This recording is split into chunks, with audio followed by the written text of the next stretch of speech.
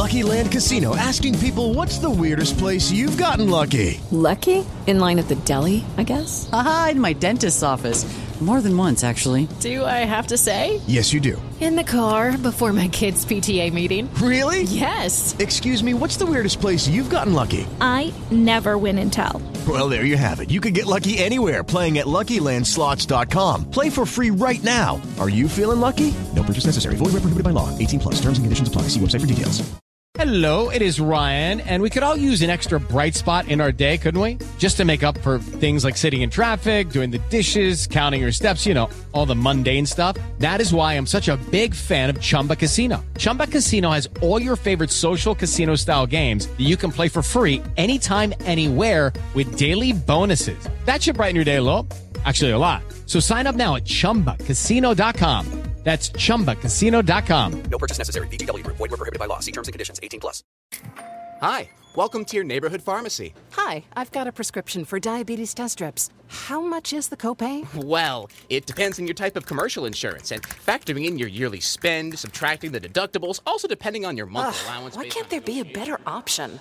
Or you could try Contour Next test strips. A 35 count's only $19.99 over the counter and proven to be highly accurate. Go to contournext.com/radio to see if over-the-counter strips are a more affordable option for you. I think I'll try Contour Next.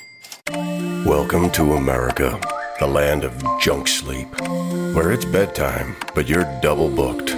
Here, there's always one more deadline to meet, episode to watch, or meme to share. The world may not want you to sleep, but we do. Only the sleep experts at Mattress Firm can help you find the right bed at the right price. Unjunk your sleep. In store or online at mattressfirm.com today.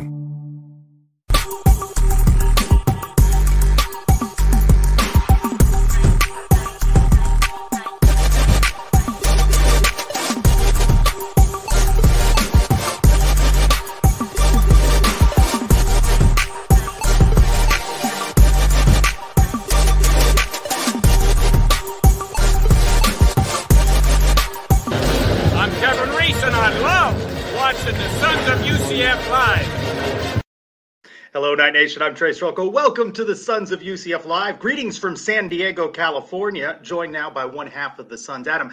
Adam, Mike out. I might need to bring in a hot seat for him. A little inconsistent with his attendance. That's a very fair point. I'll check into that right away. I know Mike is the purveyor of the hot seats. Maybe I can steal one from him and then put him on it. That would be interesting. Yeah, that would be. Some news out of UCF football today about the spring game and a late afternoon boom. First, the spring game formally announced Saturday, April 16th, high noon at the Bounce House, Easter weekend. So that may be a challenge for some. I know I will be out of town.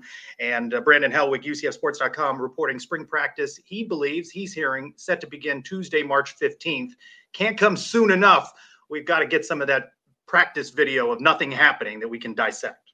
Yeah, Trace, I'm counting on you and Jason Beatty and Brandon and Christian Simmons, Andrew Glukov, somebody out there. I need to see the spirals.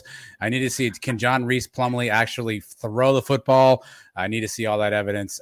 Look, the springtime's always interesting, right? Because you crave football. Now we've been missing it for a couple of months. The spring game comes and you're always excited about it. And you get there and it's kind of like a glorified scrimmage in a baking hot sun in the middle of April, but it's good to have football to talk about. I don't know what we'll learn from this. I don't know if we'll learn anything depth chart wise, if we'll get a chance to see some of these new guys, but the more you can talk about football, the better off your day is. Well, and with the transfer portal, the booms keep coming. This afternoon, defensive tackle Lee Hunter out of Auburn. I see him listed 6'4", 6'5", 290, 310. He goes by at the _ Fridge 7. Big guy, ranked 12th defensive lineman in the country. A 4-star comes over from Auburn. UCF South, getting all those Auburn guys now. Yeah, I saw 6'4", 320 as his listed measurables, which is pretty darn big.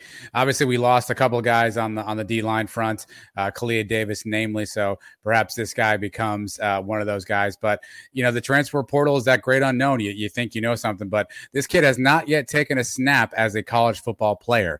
And there's some conflicting reports. I know Brandon Hellwood from UCF Sports was talking about he may have opted out his senior year of high school, and then there's some reports that he didn't opt out of high school, so I don't know if I have clarity on that, but he hasn't played a down yet of college football. So the measurables look good. The 4-star rating feels good, but we've seen this before with guys coming with some of these bona fides, and you don't quite see it on the field. So more depth up front is definitely a good sign. And while it's kind of a comical thing, you got to like the pipeline that Gus is building between, some of that Alabama connection and UCF. The more talent, the better. If nothing else, it pushes another guy to get better. So it's a win-win.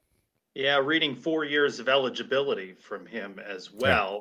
Yeah. A staying kind of got lost for me. I didn't even think about him in terms of staying. Devod Wilson, safety, announced that he was going to be back for another year. He wasn't someone, with the press conference a week or so ago with the 4 guys coming back, Sam Jackson and Anthony Montalvo. That announcement, kind of forgot about Devod. Good to have him back as well.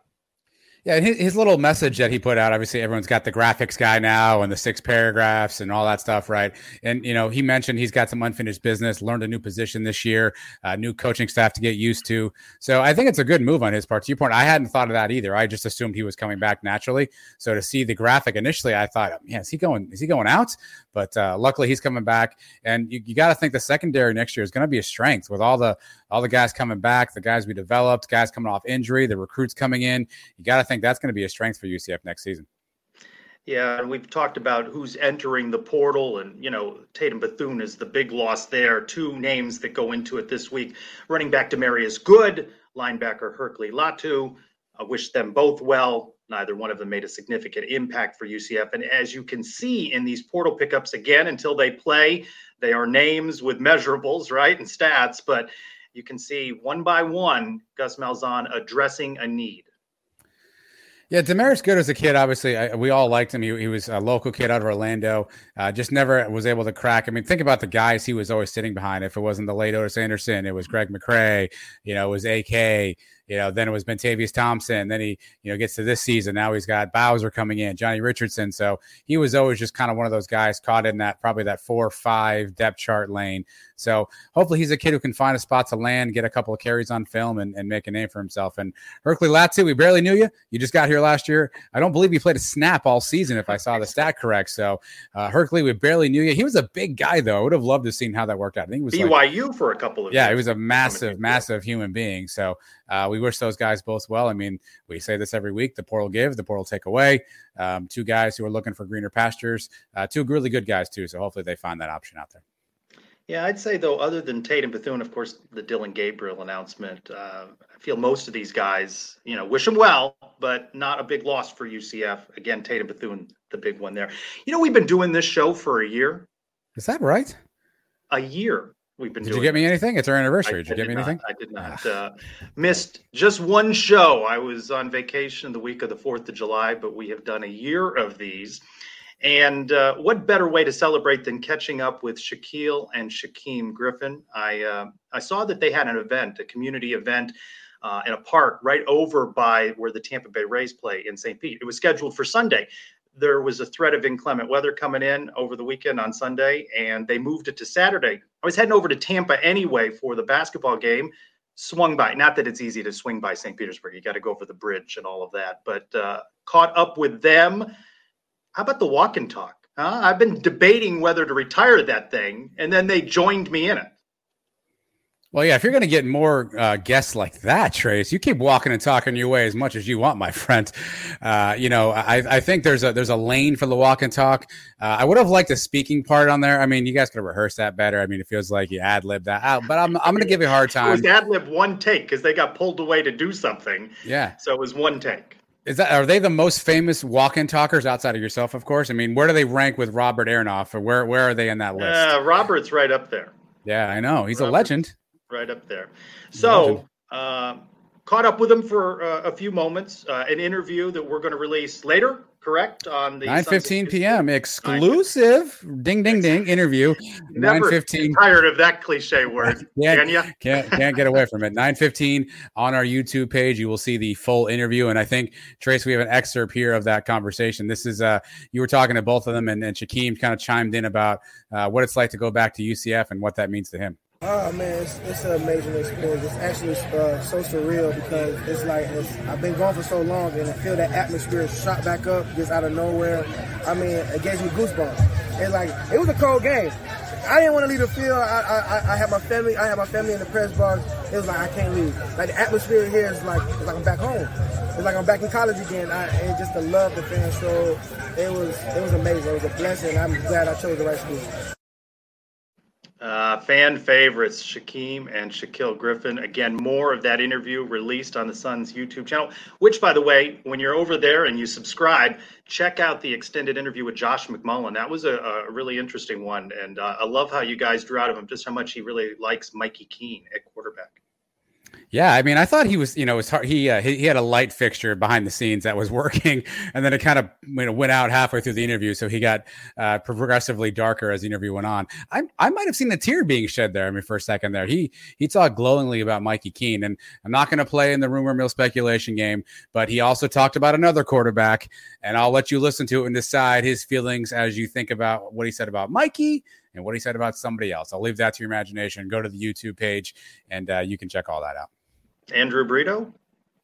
Yes, no. Andrew Brito. Yeah.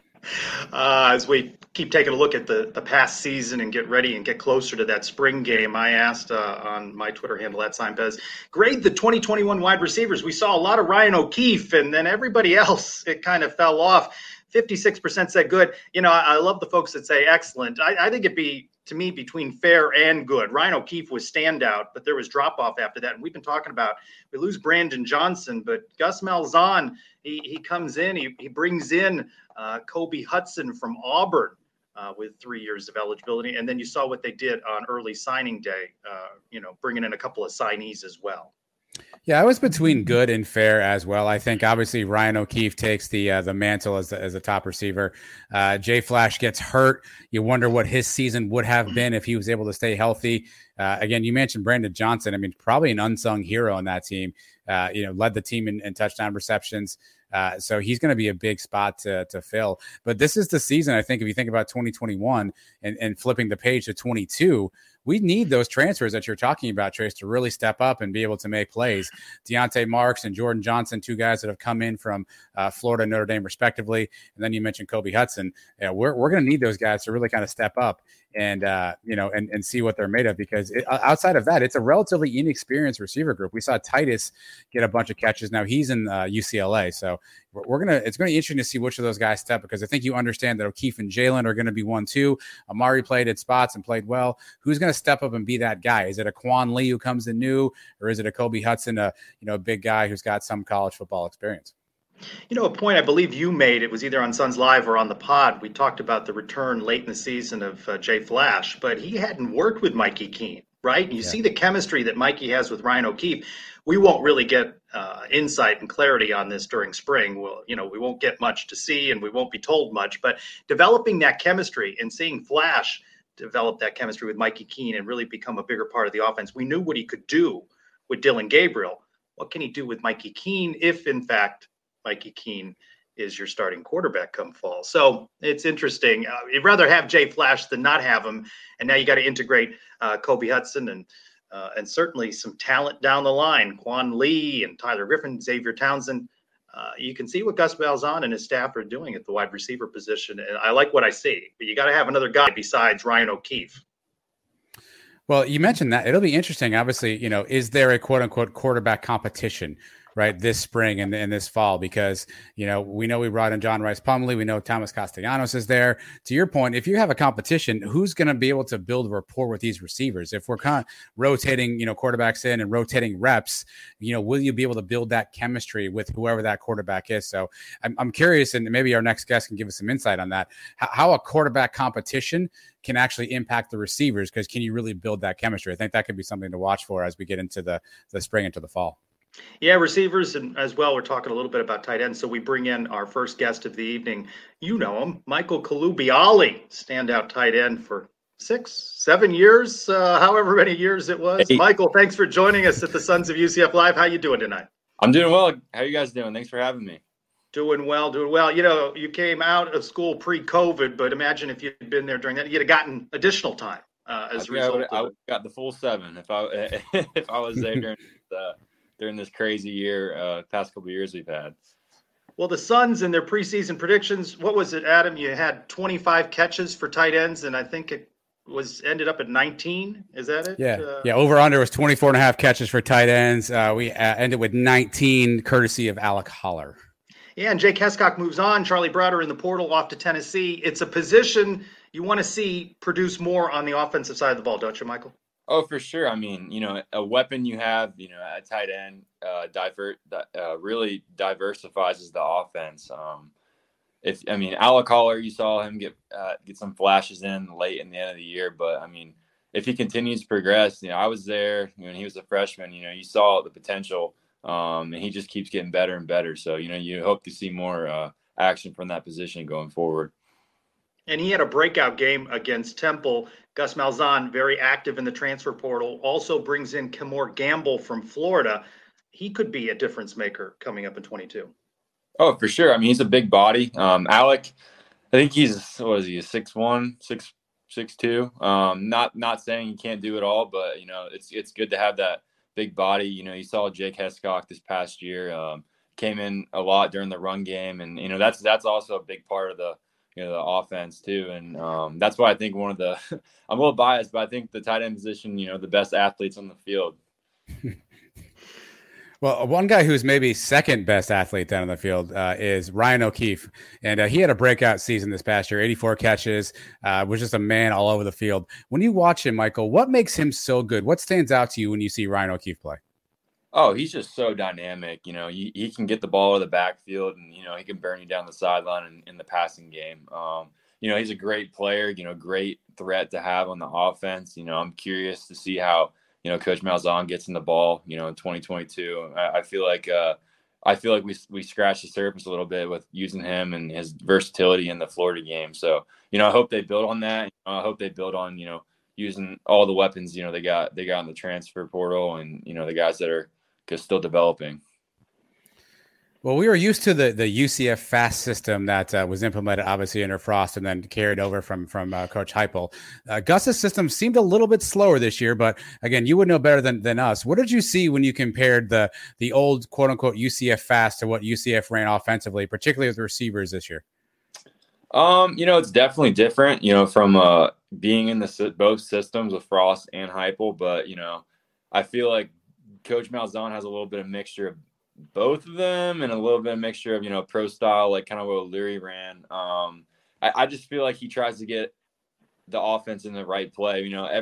It worked at Auburn, it worked at UCF. So I feel like a 1 year in the system, we did pretty dang well for, the circumstances, the hands we were dealt, short turnaround, like, for spring ball to come up on us fast. I think Coach Malzahn was there for three weeks. It's super hard to install an offense before spring, and time will tell. So I think it's going to get flashier, and it's going to be something to be stopped in 2022. Before you hopped on with us, we were talking about chemistry. Jay Flash was injured, came back late, trying to develop a chemistry with Mikey Keene. And that we're a couple of weeks away from the start of spring practice. How important is that spring practice time in developing that chemistry? Oh, it's huge. I mean, you start now. So when January comes around and, you're starting your off-season workouts or your winter workouts, this is when you get the extra work in. You're in there late at night in the Wayne Dench, throwing routes, building that chemistry with your quarterbacks. After weights, sometimes the guys stick around and, you have routes on air, and you just try to get the timing down.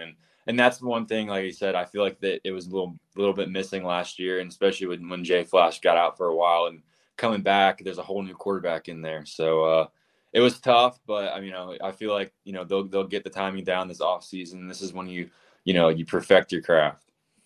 we hear about quarterback room, running back room, wide receivers, tight ends. Are they typically together?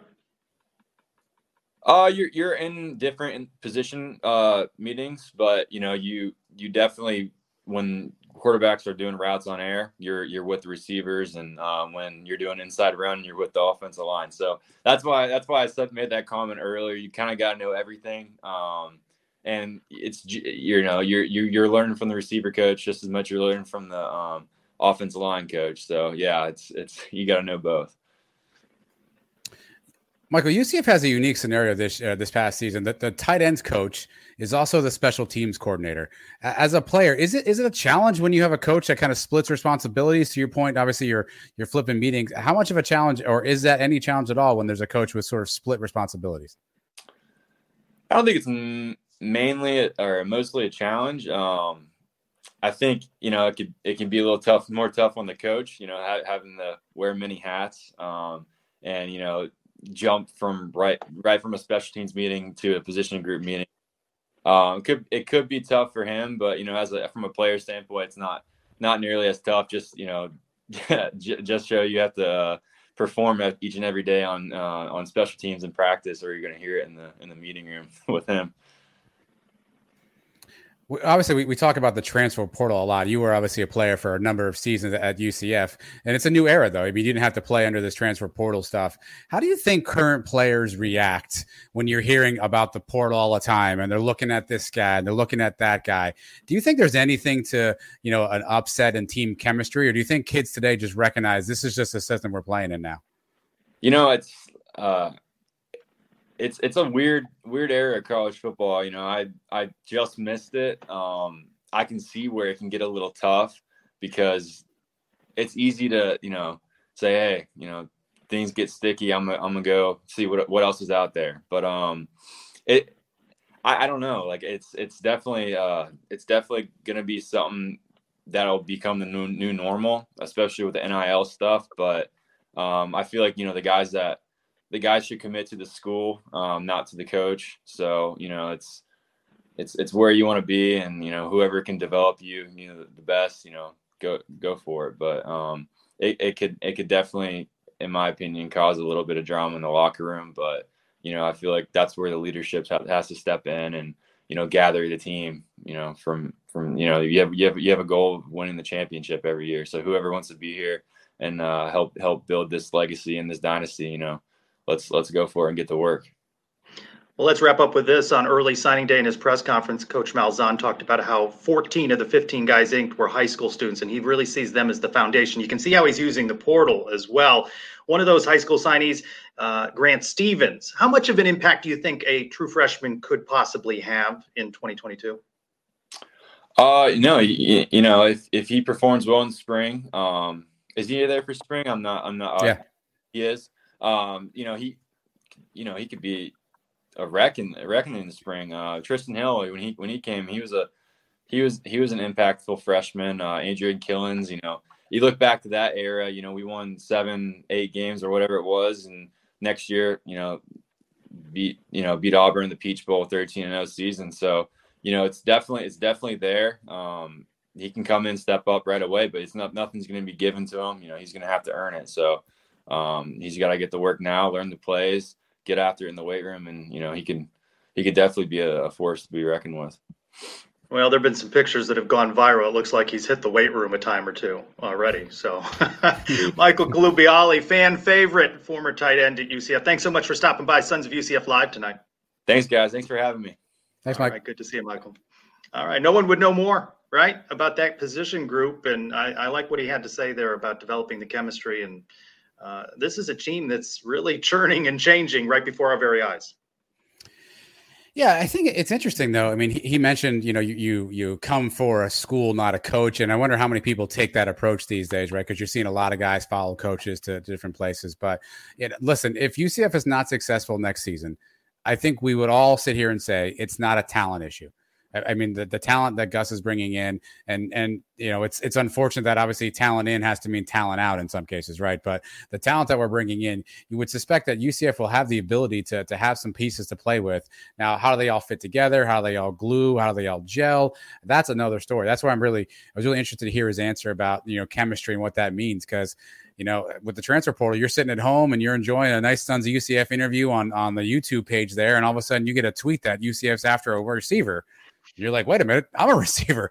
So how does that stuff play? I'm curious to see how Gus brings that chemistry together for the entire unit, and even the assistant coaching staff, because obviously they're with the guys almost as much, if not more, than you see Gus Malzahn. You have to be very active in your communication as well. I know we've been asked in the mailbag in the past about how much of this is Gus and coaches pushing players perhaps into the portal. I think they're right. You'd like to think they're having honest conversations about a kid's chances and the depth chart and what his prospects are. And, you set up a good segue as we turn the page to basketball, right? The talent on this team, can it come together to win? It was a very interesting thread in which UCF Mike was very active and engaged yesterday, talking about Johnny Dawkins. Let's not candy coat it. The loss Saturday in Tampa, embarrassing. Low point of the season, arguably the worst loss in Johnny Dawkins' tenure at UCF. And it looked bad a couple of days ago at East Carolina, down 20.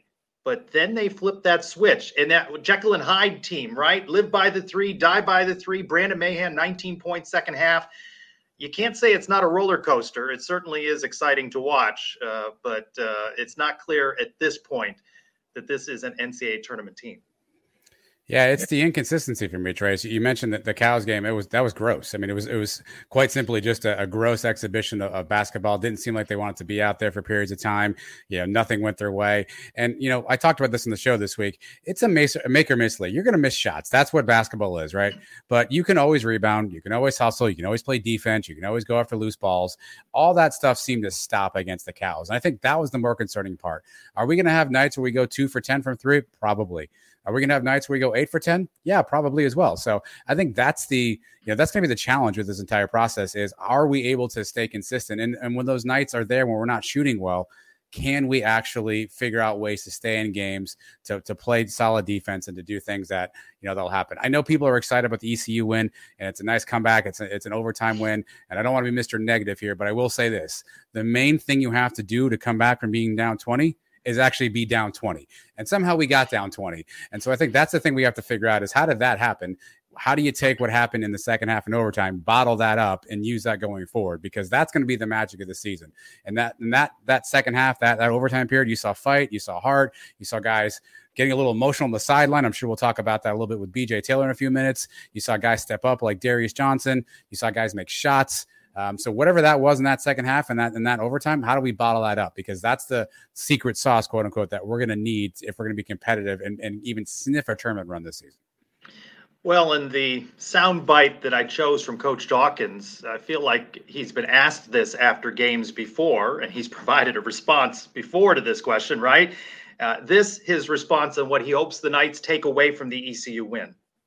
Well, one, when you're behind, no lead is insurmountable. You can work your way back in it as long as you play smart, as long as you understand time and score, and we were able to do that. So coming back is something that our guys will take from this. They know they can come back and win. They understand what we have to do. We can bottle what we did in the second half, execution-wise, offensively. I think that'll help us. I thought we were really in a good flow offensively. We moved the ball. We moved our bodies, and guys were able to play off each other really, really well. So that's something I want us to bottle going forward. But will they? They've got Tulane home Saturday at 2:00. I'm starting to use this phrase, right? Must win, because if not, then you're on the road at Wichita State, which has been a house of horrors. You've talked about it on the podcast. There's a stretch of 4, 5, 6 games that are tough ones on the schedule. Let's dig into this a little bit more with BJ Taylor. He's good enough to join us again this week. You know him, standout at UCF. BJ, welcome into the Sons of UCF Live. How you guys doing? Thanks for having me back on. Hope you guys are having a good week. It seems like we're missing somebody tonight. Mike is scared, BJ. He's on that ledge again. He's listening, but we're going to have to draw him back in. we're gonna have to reel him back in. We never want a man on the ledge, not a fellow. Well, Mike was really active on Twitter yesterday. He's fired up. He thinks that the talent is there, that this is an NCAA tournament team. Why the inconsistency from your vantage point when the way they played in that second half or parts of that second half? That is the team we expected them to be game in and game out. The team that they showed against Memphis, the comeback against Michigan. But how do you lose in Tampa and look so flat on Saturday night? Well, to start with the USF game, that came down to offensive boards. I mean, you can make it more complicated than it is, but when a team has 21 offensive rebounds and we have 26 total, I think USF finished with around 53 boards. I mean, that's a ton more shots they're getting at the hoop. So combine that with us shooting 2 of 20 from 3 against USF on the road in a rivalry game, that's just really not a recipe for success, right? So I think going into the ECU game, we saw some of those tendencies there in the first half. Kind of as you spoke to, the inconsistency, the ability to not be able to play to the highest level that we can as a team throughout the game. I think it kind of was there in the first half. In the second half, you can tell they went in the locker room, they got it together, and to be quite honest, we made shots in the second half. Like I said, this is a team that right now, when we make shots, we play much better than a team that when if you're missing shots, you have to play defense hard. You have to maybe drive the ball, get to the free throw line. And to be quite honest, that's just not the kind of team that we have. We have a team that is a mostly jump shooting team. We depend on that. We rely on that. So when our jump shots are going and we're able to knock down threes, it kind of creates a rhythm for us, a snowball effect. But when our shots aren't going, we can see how quickly it can go the other way. So I think moving forward, these guys are really going to have to dial it in and know that every night shots aren't going to fall. I mean, you see it all across college basketball, but shots aren't going to fall every night. So we're gonna have to find other ways to win and continue to sort of find ways to be successful. Well, there was a moment in this ECU game in which a little bit of video was out online of C.J. Walker getting pretty fired up, and I wasn't bothered by it. I thought I saw a fiery streak there, that he was trying to, get guys motivated, riled up. And that seems to be that missing piece. When we watched you play, we knew how you were as a leader on the court. Do you see this? You got a lot of talent in Brandon Mahan, Darius Perry, but do you see that leadership style from them as maybe a missing piece so far this season? Yeah, no, I think you've kind of highlighted it right there. You have to have player-led ownership to be a successful team, right? In any sport, football, basketball, you hear coaches talk about it all the time, but it's extremely important, right? Coaches can only do so much, but the players have to hold each other accountable for what is supposed to be done on the court, because we're the ones playing, right? It's 5-on-5. It's us 5 against their 5. Coaches can put in a scheme. They can implement different strategies. They prepare us throughout the week. But at the end of the day, we have to go out there and when we have to perform, right? So when you speak on that fire that you're looking for, that you may have seen in past teams, my years, we kind of had that.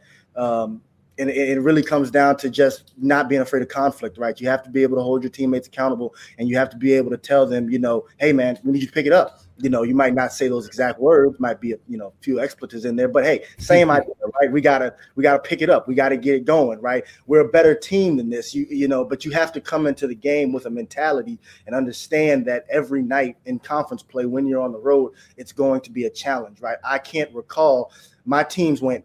In the Coach Dawkins era, we never lost to USF. We went 8-0 or 9-0. We never lost to USF. Every time we played USF at home at UCF, beat them by 15 or 20.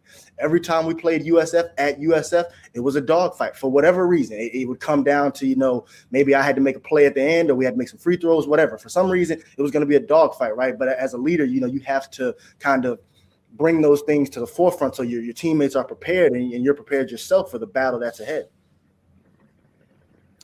You mentioned it about the Cows game, BJ, 53 rebounds for them. ECU had 42 points in the paint. Is it just a matter of we don't have the size as some of these other teams, or is there something schematically that you think we could do to try to shore up sort of the inside of the paint? I think we've seen us rebound well, right? We've had games where even, like I said, again, ECU had a dominant big down there. They had a big guy. He played well, but the boards that game was 35-32. So it was, a 3 rebound difference, which isn't significant. In the USF game, there was a significant difference in the want to, right? And again, as players, that's kind of what I was just speaking on. You have to bring it, right? You have to know USF is 0-3 in the conference, right? They are 5-10 on the season, and now they're getting a chance to play us. They're playing their rival. That doesn't mean that they're going to go out there and play bad. The fact that they're 0-3 means that they are hungry. They are starving for a victory, right? So there's no better way than to make a game close than to just dominate the offensive glass, right? Adam Trace, if I told you guys, it takes no skill to go out there and just hustle after a rebound, right? You missed a shot, we go chase it down. Missed a shot, we go chase it down. At some point, somebody's probably going to make something. So to answer your question, I don't think it's a size thing. I think we have the ability to do it. It's the sort of the will, the want to, the consistent effort night in and night out that it takes to sort of be successful. All right, let's talk about something positive for a second. Dre Fuller Jr., a guy who played a ton of minutes in the previous seasons, probably isn't playing as many minutes as he wants this year, but in the ECU game, plays 14 minutes, scores 12 points. Talk about how hard it is for a guy like that who's not sure what his minutes are going to be. Some nights he plays a little bit, sometimes he doesn't play at all. To come into a game like that and stay ready, what does it tell you about a player like Dre Fuller who's ready to answer the bell whenever it rings? No, you got to give a lot of credit to Dre, right? I mean, that says a lot about his, personal self-determination by staying ready, his willingness to prepare for games, even if, he, like you said, he doesn't know exactly how many minutes he's going to get. I think what you're highlighting, it kind of brings a bigger point for this team. And I was speaking on 96.9 The Game with Brandon Kravitz yesterday, and I kind of brought this up.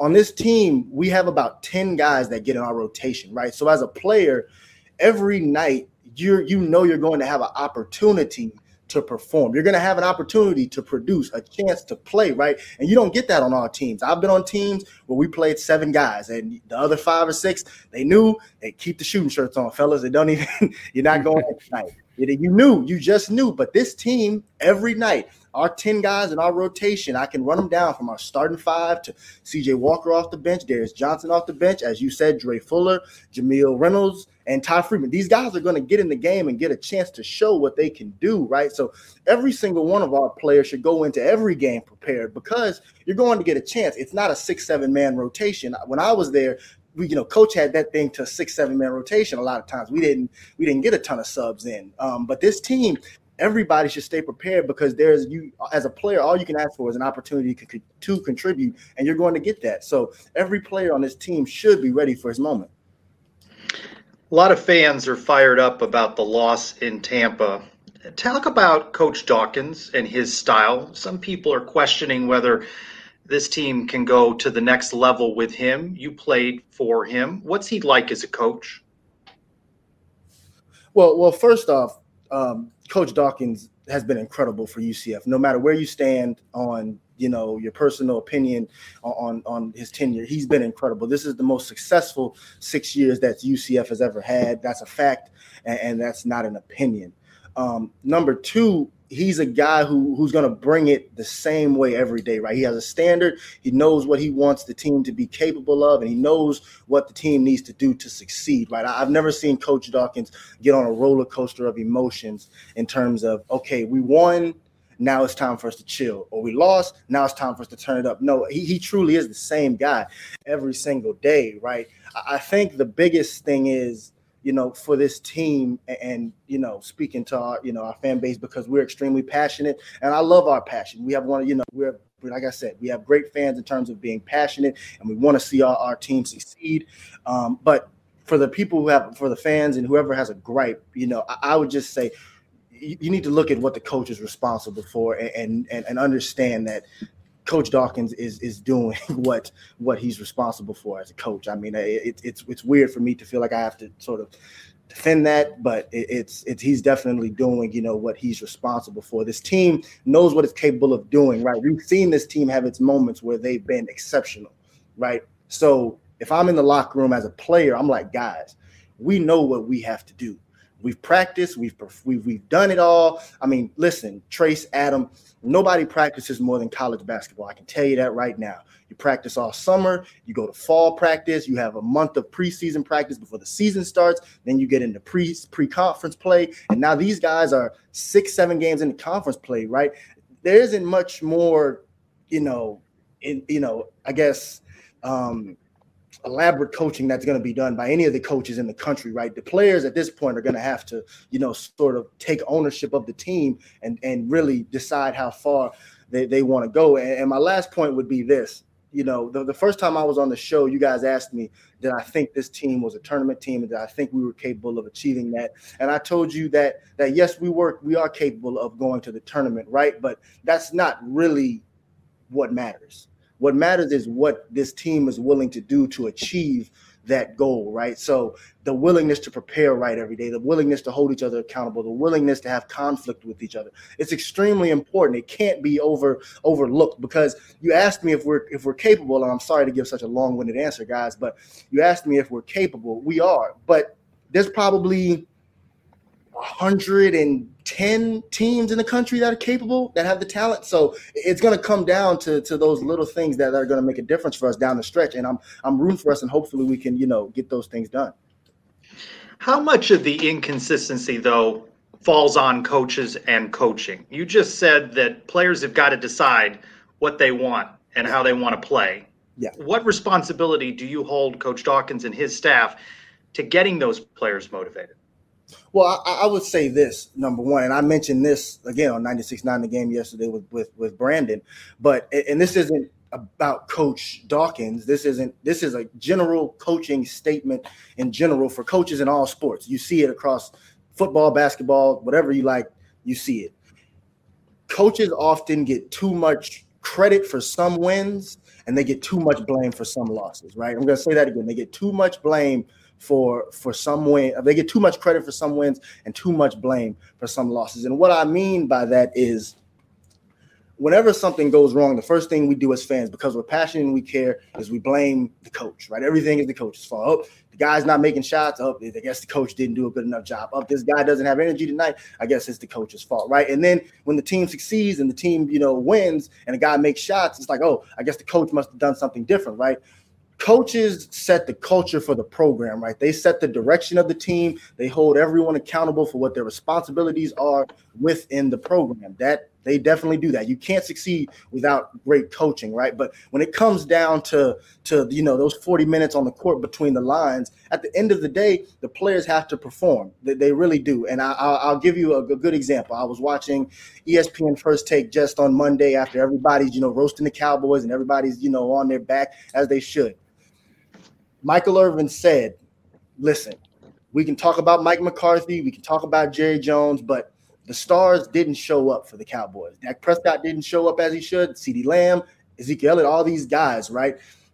At the end of the day, the players have to perform, especially when we've seen the success, right? Once you've had the success as a player and as a team, it's kind of on you guys to really bring this thing together, right?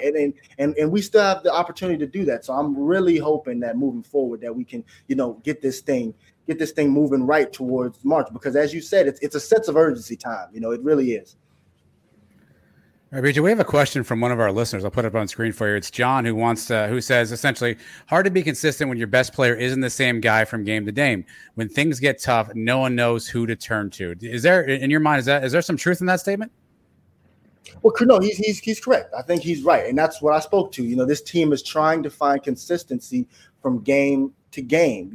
That's really what we're looking for. If you look at successful teams across the country, they have a nucleus of guys, a core 2, 3, maybe 4 that they know every single night. I can count on this guy to give me what he's supposed to give me. It might not even be 20 points, but I know he's going to give me his 8 boards. I know when he's guarding the post, he's going to do what he's supposed to do. I know that he's going to bring it defensively, right? You're looking for the consistency in our guard play right now, and moving, like I said, moving forward into March, we have to be able to find that. We have to be able to do those things, because without it, it's very tough to be successful, right? I mean, again, my last season, we could depend on our nucleus. We had Aubrey Dawkins, who was going to play his role as, a great shooter, good transition player. We knew Taco was going to man the paint and be big down there and dominate the low post. And if a game was close, we counted on me to close it out. And we knew if it was a 4 or 5 point game, we felt comfortable that, hey, we could put the ball in my hands and I'll bring us home, right? So, you have to sort of earn, that responsibility, but the guys definitely have to be consistent. And as a player, that comes down to what you're doing, day in and day out, the self-determination and the self-responsibility you take in your own game to continue to improve and be prepared for a game night in and night out. What's your mentality going into the game? Are you prepared? Did you watch the film? Do you know how to attack the other team so that you can be successful, which in turn makes the team successful, right? It's very difficult for a coach, again, and you see this in football a lot. You might have an extremely talented quarterback, right? He's extremely talented, but you never know when he might just throw a completely errant pick. You know what I mean? You have no clue. You're like, he's talented, great arm strength, guy can move, he's mobile, he moves, he does everything, from a physical standpoint, great. But you just never know when he might just throw a jump ball, throw an errant one. It's hard for a coach to kind of teach a player to be consistent. A lot of that comes down to your own, again, preparation, self-determination, and what you're doing day in and day out to prepare the games. When you're not doing skills training, are you available for corporate gigs, motivational speaking? Because I think any office would love to have you come in and fire them up. Listen, I'm available for anything that anybody would like me to show up to. I'm a retired former athlete, so anything that is available, I will be there, and I would love to do it. Nick Patty may need to watch out. I think maybe BJ becomes our football analyst too. He's got some pretty good football knowledge as well. What you guys don't know is, number one, my dad was a college quarterback. He played 4 years of college football, and I played football until I was 15. I played varsity football my freshman year of high school, and I watched college football every Saturday, all day. College game day at 10 until the Pac-12 comes on at 10 o'clock at night here for time. I catch it all, fellas. I'll catch it all. So see you later, Nick Patty. All right, Nick, you've been put on blast there. We may have a football analyst. Listen, short story. This is, again, because I had the football background. I think I've told Trace this before. So when I was in middle school, Nick was in high school at Dr. Phillips. And I would go to at least 3 or 4 games a year and watch Nick Patty. They had Demetrius Hart at running back, who went to Alabama, and they had Clinton Dix playing safety. And it was some of the best high school football I've ever seen. So I could never take Nick's job as a football analyst. He got that on lock, trust me. But he could take Mike's job. I'm just floating that just here as we thank you again, BJ, for being on with us this week. Tulane Saturday at Wichita State Wednesday. Maybe we'll get back with you a week from now and regroup on maybe a 2-0 week for the Knights. BJ Taylor, thanks for being Thursday, here. Guys, have a good one. Thanks, BJ. All right. Anytime Mike's out, we're having auditions. We had Biggie in the seat and BJ. It's just too bad BJ can't get more excited about stuff. It's just too bad he's so low key. I just wish maybe some more energy next time. I don't know. Let's go around the kingdom real quick before we get into those mailbag questions. Women's basketball receiving votes now. They take care of business with the Cows. They get the 3 points in the War on I-4 rivalry. They had a game scheduled for Wednesday, postponed COVID issues at SMU. At Cincinnati Saturday, back home against Tulane on Wednesday. They're giving up less than 50 points a game. And if you're doing that, you're going to be in games. So receiving votes should be ranked, really. Tennis is underway. Men 11th ranked. They dropped theirs to 8th ranked Georgia. They are at number 1 ranked Florida on Sunday. 11th ranked women's tennis opens against Penn on Saturday.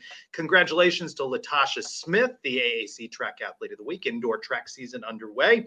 And a big welcome. You had her on the podcast. You need to re-release that, perhaps, that interview with Michelle Akers, soccer legend, perhaps the greatest athlete, really, in UCF history, joining the NWSL's Orlando Pride as an assistant coach under new head coach Amanda Cromwell, who used to be the UCF women's soccer coach. Speaking of UCF women's soccer coach, Tiffany Roberts-Sahaydak today named as an assistant coach for the U.S. women's national team during training camp. So we are starting to heat up softball, baseball right around the corner as well.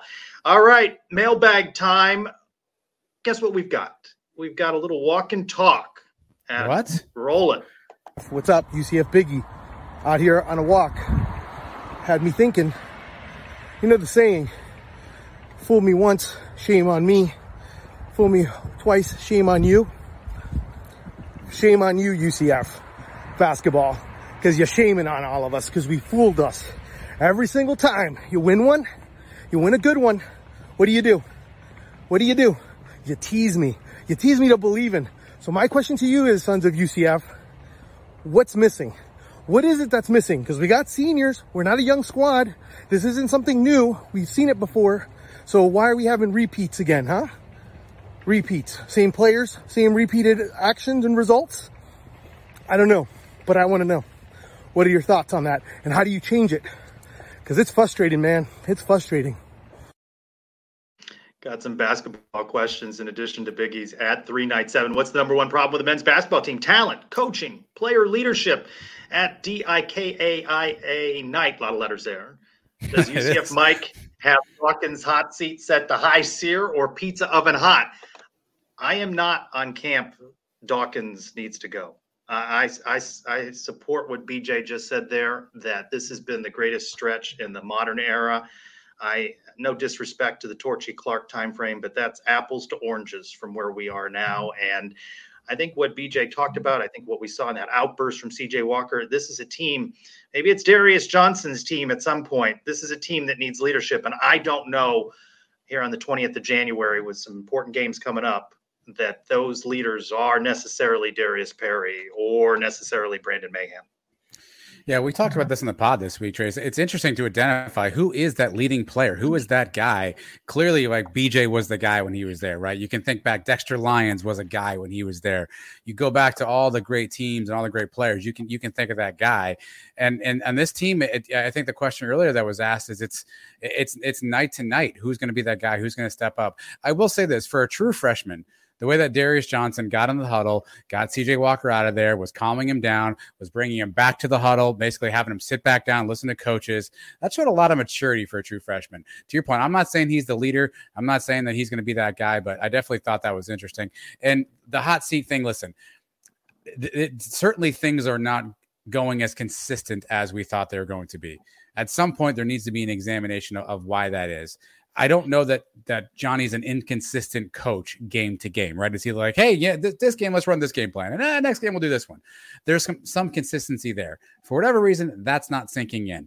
And I think that's where you have to figure out, is that a player issue or is that a coach issue? And the reality is we've seen our players be a little too streaky for me to say it's fully a coach issue. Do I think that there's opportunity for that team to get better? Yes. Would I like to see Johnny get up and maybe, get a phantom technical foul to fire the guys up? Yeah, maybe. But is that going to guarantee a win? No, it's not. So I think it's a little 50-50. I think it certainly is a good idea to do some analysis, do some deep dive. Who are your leaders? What can we do differently? And if the seat is warming, I think that's fair, because you can't lose to the cows like that. That's just not what we do here. So I think there's some pressure that can be brought to bear, but I don't know that I have the pizza oven seat on. I don't know that Mike does or doesn't. I think Mike just wants consistency. And if that's a Dawkins issue, then I think Mike would be all for Dawkins potentially going on that hot seat. I just don't see that this consistency issue is going to solve itself unless a Darius Perry or Brandon Mahan decide to be 40 minutes night in and night out. We'll see what they do Saturday. Mary Ashbaugh 6. What's it going to take for the women's basketball team to get ranked? I just don't get it. Brand, right? It's just not a brand in women's basketball, and rankings are based a lot of times. We see it in football, other sports. Brand. All they can do is keep doing what they are doing, holding teams to under 50 points a game and them being consistent, right? That has been a trademark. When you talk about maybe a contrast between Coach Abe and Coach Dawkins, certainly under Coach Abe, there's been a consistency, a tenacity on defense that has been a hallmark of her teams. And we need to see more of that defensive intensity that we saw the Knights play against Memphis a week or so ago. will we see it on Saturday? No. At NightFan94, who wins the Big 12 championship first, UCF football or women's basketball? Football. Because women's basketball, there are only, there aren't 10 deep, really great teams, and those couple dominate the heck out of the sport. Yeah, Baylor obviously being in the Big 12 is a huge roadblock, right? Similar to our UConn problems for all those years. And I'll go basketball. What the heck? I'll roll the dice. I'll go women's basketball. At Golden Knight _2. Haven't seen you in a while, Golden Knight. Welcome back. Still trying to wrap my head around the transfer portal, its value, but would you rather get a 5-star athlete transfer from another school that has no stats? Kind of got one of those today, right? Or a 4-star that committed to you from the start and signed his letter of intent. I'm going to do a math equation here. I'm going to go with the 5-star transfer because he can't go anywhere. Now he's ours. The 4-star who's committed to us in today's day and age, you got to keep re-recruiting your current player. So if I'm getting this transfer guy, this is his first one-time free transfer. I now have him for the rest. I guess I'll roll the dice there because it's easier to not have to keep re-recruiting your own players. At S. Morrow, what are the pundits saying about our trajectory under Gus so far? Predictions on where we could be at the end of this recruiting cycle. By the way, now you see anything that Gus does gets posted by the national media, right? Just the value of being here. UCF gets a lot of credit in the national media landscape with every boom. Speaking of booms, by the way, it was not the Gus Malzahn account that released that boom this afternoon. It was UCF football. Haven't heard anything in a couple of days. Again, continued good wishes and thoughts, prayers, if that's how you believe, for Coach Malzahn's wife, Christy, mentioned a couple of days ago, recovering from an infection is what UCF released. But note, the boom did not come from Gus today, no doubt, concentrated and concerned with family. At Rejoice Nights, what holes do we need to fill on the football team this coming season, especially to have some depth? I think he's been addressing it. Now, whether to your satisfaction, perhaps the quarterback is who you'd want to see. I think he's been addressing need by need. Yeah, I thought about the only thing I wrote down was defensive end. I feel like we've shorn up the middle of the line. D end. I know we have Tremont Morris-Brash, Josh Seliskar, but I don't know who's behind those guys. So maybe on the D end side, so I feel like we at least have gotten some interior help. So I'll go D end. I would have gone linebacker, but I think we brought some guys in there. It's definitely not running back. O-line's been solidified. Secondary looks pretty solid. So I'll go D end specifically just because you're making me pick one. And kicker maybe. Colton Boomer. Punter, maybe. By the way, say Colton Boomer on his Twitter with a longboard. I don't want to see him on a skateboard. I want him in bubble wrap. I don't want to see get a helmet at least. Yeah, I don't want to see a kicker on a skateboard. At Night _Merchant, UCF joins the Big 12 in either 23 or 24, with the earliest opportunity 17 months away. What needs to happen, and how soon will we know?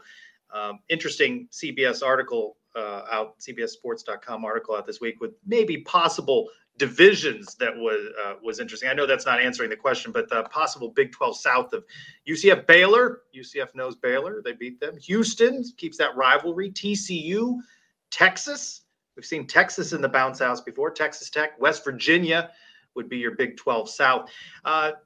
Maybe it's as Oklahoma and Texas go, but it doesn't look like that's being worked out. I still wonder if they stay to the full length of that time or whether they leave, but they're floating this idea of 14 teams. They're all negotiating that, right? It's certainly not going to be in this 22 year. I think the thought internally is still that it would happen in 23. It's just a dollars thing, right? What they negotiate with the AAC.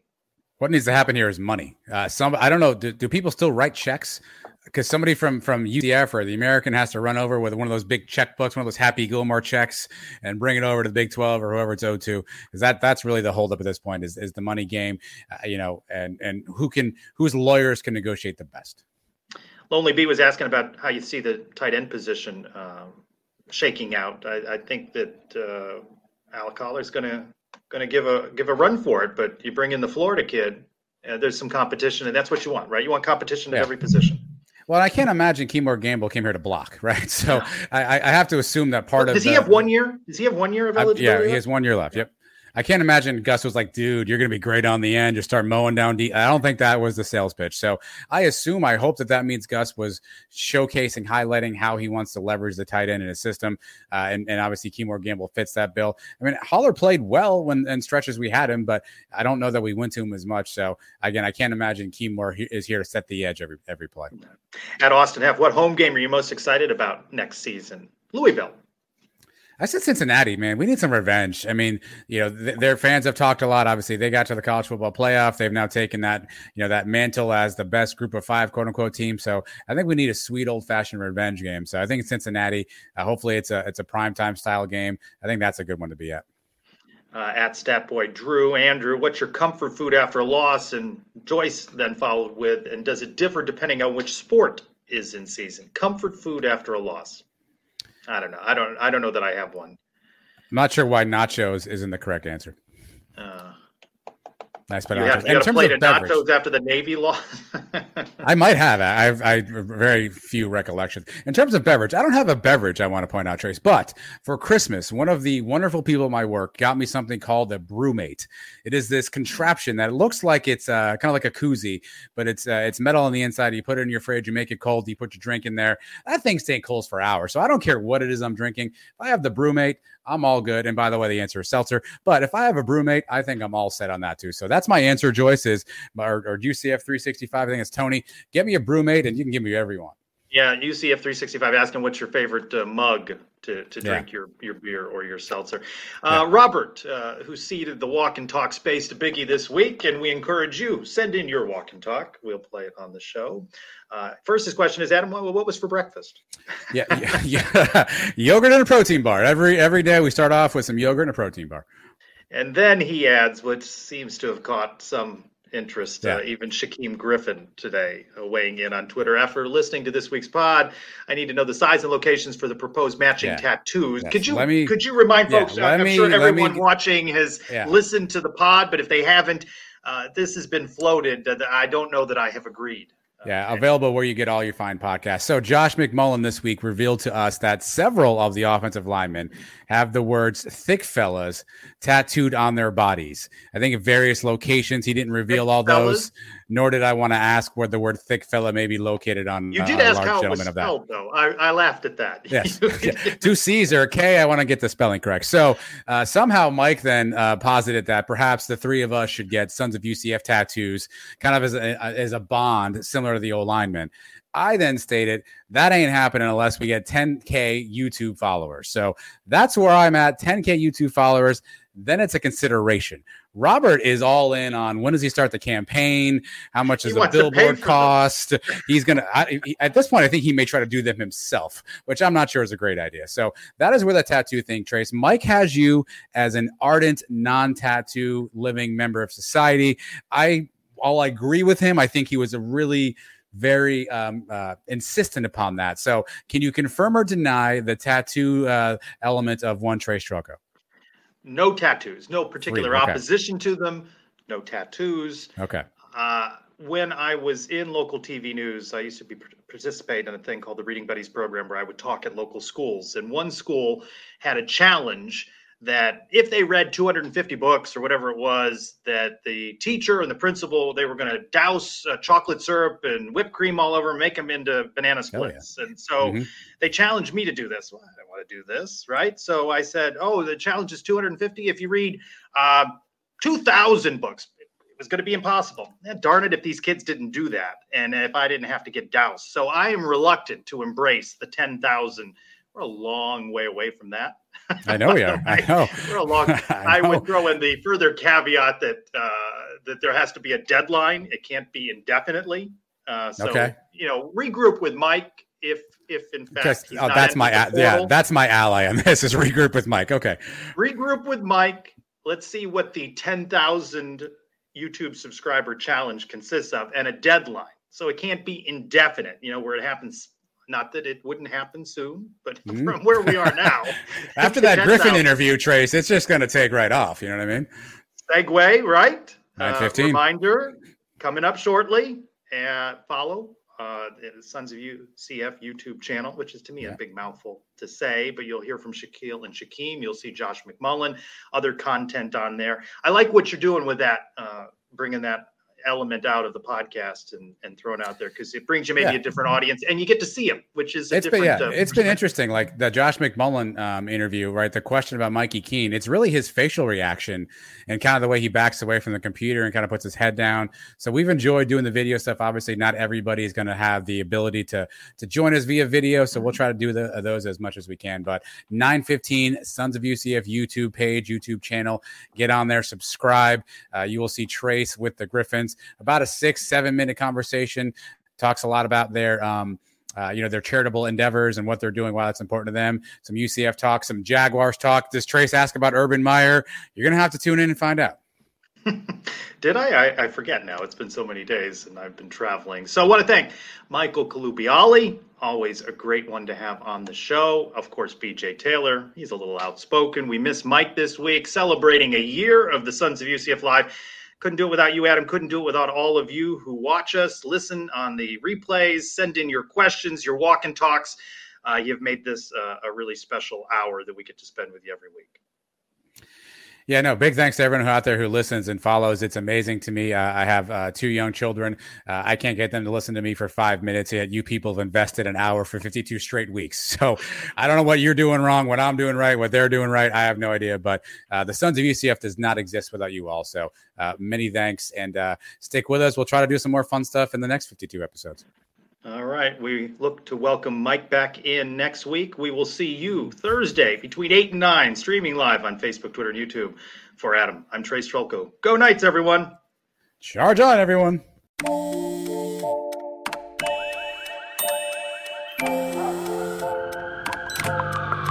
The world is always on, but you shouldn't be. Put junk sleep to bed. During Mattress Firm's Labor Day sale, get a king for the price of a queen or a queen for a twin, and save up to $700 on Sealy. Talk to a sleep expert and unjunk your sleep today. Mattress Firm. As a parent, no 2 days are ever the same. At Care.com, you can find trusted and flexible sitters to help manage your family's ever-changing schedule. Care.com can even help you out with housekeepers, dog walkers, senior caregivers, and more, so you can find care for all you love. And 100% of caregivers who use Care.com have been background checked with CareCheck, a key first step in hiring confidently. To get the help you need to make it all work, sign up now and find a great sitter at Care.com. Sports Social Podcast Network. Okay, round 2. Name something that's not boring. A laundry? Ooh, a book club. Computer solitaire, huh? Ah, oh, sorry, we were looking for Chumba Casino. That's right, ChumbaCasino.com has over 100 casino-style games. Join today and play for free for your chance to redeem some serious prizes. ChumbaCasino.com. No purchase necessary. Void where prohibited by law. 18+. Terms and conditions apply. See website for details.